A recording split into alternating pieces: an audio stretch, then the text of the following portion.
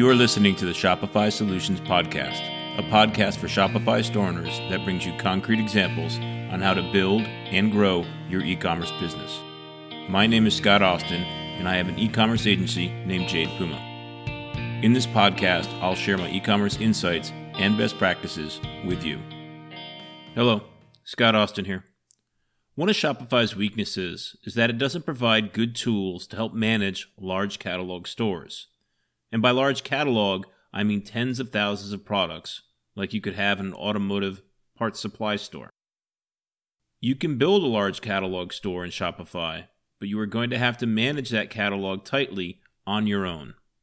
In this episode, I'm going to go over a bunch of tools and processes that stores can use when bringing together large quantities of products from multiple manufacturers. I've recently built a few stores for distributors who were providing parts and components for their customers. So their product catalogs were very large, and getting product data from the manufacturers and into Shopify in a way that makes the products easy to find in the store is not easy. In fact, at times it can be quite infuriating.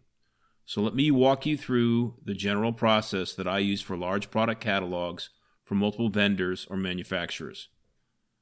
I'm going to bucketize the work into 3 buckets. Bucket 1, getting the product data. Bucket 2, getting the product catalog into Shopify. Bucket 3, creating the customer's shopping experience. So let's begin. Bucket 1, getting the product data. You can add products to your Shopify store one at a time through the Shopify admin. But if you have hundreds or thousands or even tens of thousands of products, then adding products manually will take too much time and be prone to errors. What you'll want to do instead is get a product feed from your supplier and import the data into Shopify in a bulk process. So to do this, you'll need a product feed or file from your manufacturer. Now, many manufacturers provide a product data file for their customers for this exact reason. So if that's your situation, then you are in luck. Get the files from your manufacturers and proceed to bucket 2, which is getting the product files into Shopify. But the amazing thing is that even today, there are many manufacturers who do not have a product file to give to their customers. And they push the burden of creating one onto you, the distributor. Now, if you have a choice between 2 different manufacturers, and one provides a product data file and the other doesn't, I would definitely go with the one that provides the file, as it's a sign that they will be easier to work with and care about you being successful. But there may be situations when you have to go with a manufacturer that doesn't provide a data file. If that's the case for you, here are your options. First, you can create the file using whatever information your manufacturer has, like product sheets. Now, this is going to be a manual process, so be prepared to spend some time on it and be diligent to minimize human errors. But if the manufacturer has a website that lists the products, you can instead get a data file created by a process called web scraping. Web scraping is a common practice these days. It's when a software tool goes to a website and extracts certain information from it and structures that information for you. For example, if your manufacturer does have a website with their products on it, those products are going to be presented in a common way. Much like your Shopify product template does, their products will have information presented in a uniform way on their site. So web scraping software can easily extract the information and give you the product data in a usable format. Web scraping does take a bit of setup, as someone needs to evaluate the manufacturer's website to determine where and how the product data is presented. And the great thing about web scraping is that there are a multitude of companies and freelancers out there that have already built their own web scraping software. So they are easily and very cost effectively able to get the data you need from the manufacturer's website. A great place to find a web scraping firm is on Upwork, which I'll include a link to in the show notes. Bucket 2, getting the product catalog into Shopify. So now that you have the product data in a file or set of files, the next step is to format that data in the way that Shopify needs it. Shopify has plenty of good documentation on how to import product data into Shopify. but you're most likely going to need to do quite a bit of work to get the data from the format that you received it in from the manufacturer or web scraper into the format that Shopify will want to import it in. So let me talk about file formats here. Shopify imports products in a file format called CSV, which stands for comma-separated values. A CSV file is a text-only file and can be edited in a text editor like Notepad. But you are going to want to edit your CSVs in a spreadsheet like Excel, as it provides a lot more helpful tools. And Excel can easily open a CSV file and save in CSV format. But remember that a CSV is a text-only file. So there are a lot of Excel features like formulas, filters, formatting, and more that won't get saved in the CSV format. So my best practice is to build or edit a product file in Excel, and then export or save it as a CSV when I'm ready to import it into Shopify. And if you need to work on that file again, work on the Excel file, and then export to the CSV file for importing. You'll need to use your business sense to get the files from your manufacturer's format into the format that you'll use for Shopify, as there's no common standard used by manufacturers for how the data gets stored. So you'll be doing a lot of reformatting. Here are a few things to think about when doing that work. The first is to realize that this will probably be an iterative process. When I'm doing this work, it can take several tries to get all the data included in the import file and get it imported to Shopify without any errors. So don't be surprised if your first run at this doesn't look good or is full of errors. Number 2, if your store is already live, be careful as you can easily impact the customer experience. As a Shopify partner, I can create free developer stores, and I use developer stores to get all the products properly set up before putting them in a live store. If you work with a Shopify partner, you can ask them to create a developer store for you. Alternatively, if you are on Shopify Plus, that plan includes up to 10 separate Shopify stores. You can use one of those for your own developer store. Number 3, a useful app to use for importing of product files is Excelify, which I'll link to in the show notes. A useful feature of Excelify is that you can easily import multiple photos for a product on a single row. In a CSV file, each photo needs to be in its own row, and getting that set up properly is not the easiest of tasks. Also, Excelify allows meta fields, which I'll talk more about later, to be included in the Excel upload. Meta fields can't be included in the Shopify CSV import. Number 4, you'll need to decide what should be a product and what should be a variant in your store. For example, your product feed from the manufacturer may separate different colors to be different products, but you may want color to be a variant under a single product. So you'll need to structure the data as variants in your import file. Number 5, during this process, you'll be importing files into Shopify, specifically product photos.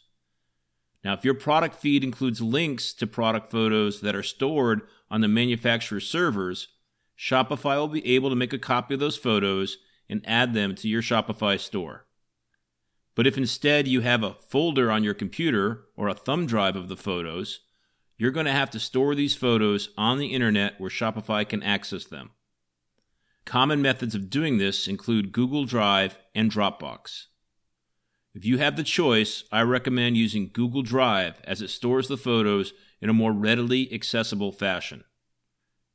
If you have to go with Dropbox, then you'll have to reformat the URLs in your product data file. This is because the default URLs that Dropbox gives you for the photos isn't actually the URL of the photo, but is the URL of a page that contains the photo. So converting to a photo URL requires 2 steps.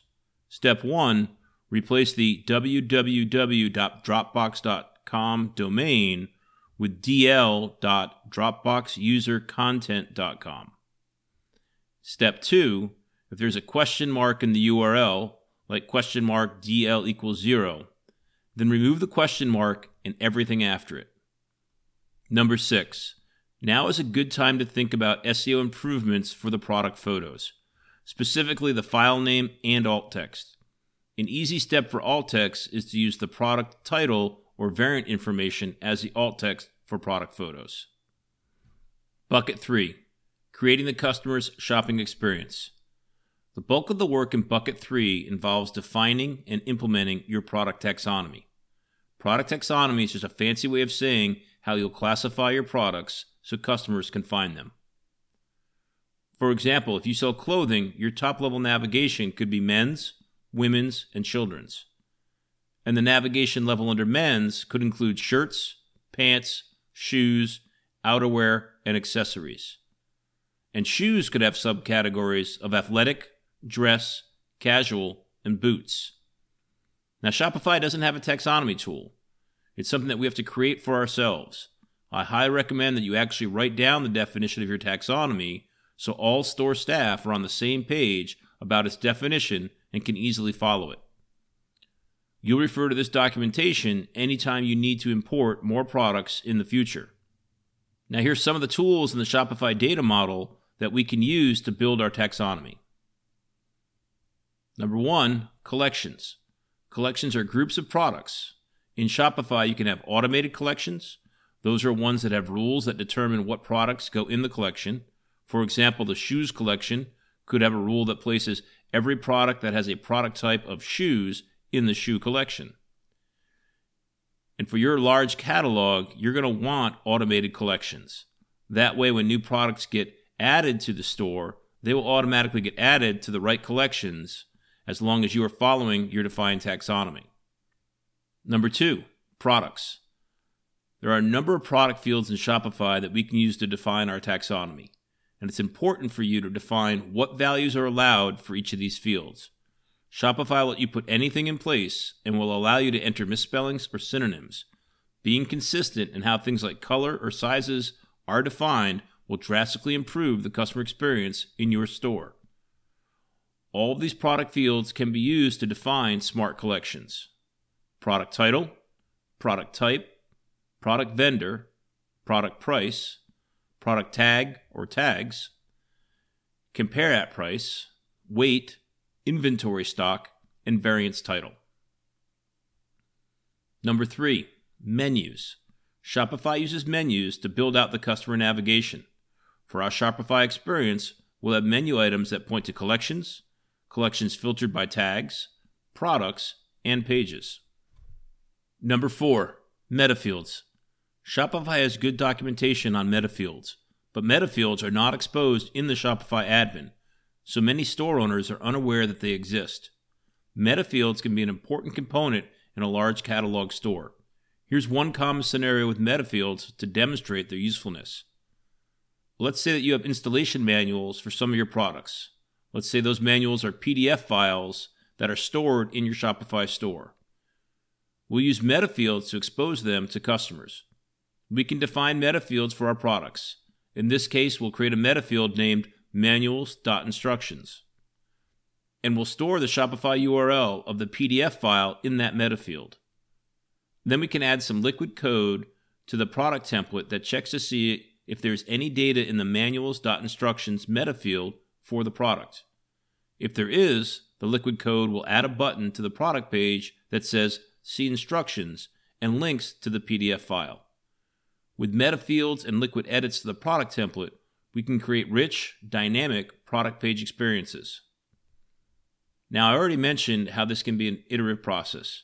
As you import the data and then structure it to be viewed by customers, you'll see things on the customer-facing side of the store that just weren't easy to visualize in the product data files. So you will most likely be going back and forth between Bucket 2 and Bucket 3 of this process a few times. You'll see the results in the store and notice improvements you can make. Don't be afraid to go back to the data files and edit them to support improvements to your taxonomy. And do the importing again. Remember, the quality of your data and ease with which customers can find what they are looking for can be a differentiator for you over your competitors. So I encourage you to invest some time and energy in this process, as it will pay dividends in conversion and customer satisfaction. With any e-commerce store, customers can find the products they are looking for by either browsing through the store's navigation or doing a site search. Both are going to be important for your store with its very large product catalog. and filters are going to be an important tool to both the browse and search experience. No theme that I've used includes filters that are good enough for a large catalog. I recommend using an app. The one I use is called Product Filter and Search, and I'll include a link to it in the show notes.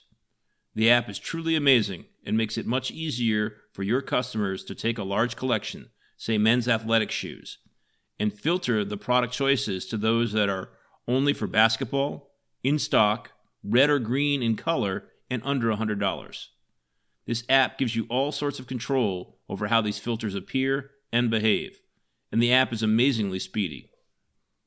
Now, one of the things that filters are highly dependent on is tags.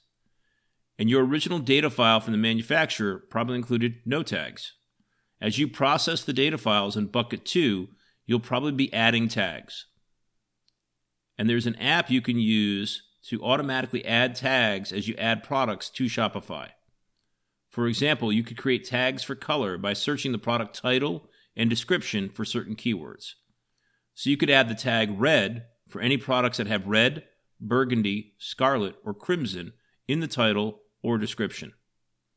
Automating the tagging process not only saves you a great deal of time over manually tagging thousands of products, it also helps enforce the taxonomy by eliminating spelling errors or synonyms. The app is called Smart Tags, and I'll add a link to it in the show notes. So in the end, your taxonomy documentation could look something like this. Have one doc for your navigation. It should show all of the nodes in your navigation and the hierarchy of the nodes. For example, a level 3 node could be men's athletic shoes. Its level 2 is men's shoes, and the level 1 is men's. And for each navigation node, specify how the automatic collection is defined. And automatic collections can be defined by more than one rule. So the men's athletic shoes collection definition could be product type is equal to men's shoes, and it's tagged athletic. That said, I generally make my product types the same as the lowest level in the navigation. So my level 3 men's athletic shoes collection would be defined by the product type being set to men's athletic shoes. Then the level 2 node of men's shoes would include any products where the product type is equal to men's athletic shoes, and there would also be rules from the other level 3 nodes under men's shoes, like men's dress shoes. Unfortunately, in Shopify, we can't use other collections to define a given collection. So the level 2 can't just say any products that are contained in level 3. Things that are important to be clear about in your documentation include punctuation. Is men spelled with or without an apostrophe? Plural or singular? Will you be using shoe or shoes? And capitalization. And your taxonomy should have a second document. This one should contain all the acceptable values for fields like vendor, product type, and tags. This way your store staff will use the right values when adding new products. Now, creating a taxonomy takes a bunch of time and effort. You're going to have to use your logical left side of the brain. But don't beat yourself up when it doesn't work out in the first iteration. Even Spock would need a couple iterations to get it right. And many errors are quick to spot as you navigate your collections and apply filters. So your testing should include browsing through your entire navigation and applying filters at each node. We're almost done here. I just want to recommend one more app to you to help with your large product catalog. And that app is Photo Resize, which I've linked to in the show notes. This app will automate the process of making all of the product photos from all the different manufacturers the same aspect ratio. I recommend making them all square. Making all of your product photos the same aspect ratio will make your collection and product pages much more uniform. That will make it easier for customers to scan the pages and find the right products for them. In addition, it'll make your site look much more professional. So in summary, you can use Shopify for large catalogs with tens of thousands of products. It will take some effort on your part to define, implement, and enforce a taxonomy, but the result will be a drastically improved shopping experience for your customers, which should provide increased conversion and customer satisfaction. Thanks for listening. You've been listening to the Shopify Solutions Podcast with Scott Austin. This podcast is brought to you by Jade Puma. a full-service agency focused on Shopify. If you like what you heard, please leave a review and subscribe on iTunes or wherever you get your podcast. If you have a question or comment, please send an email to scott@jadepuma.com.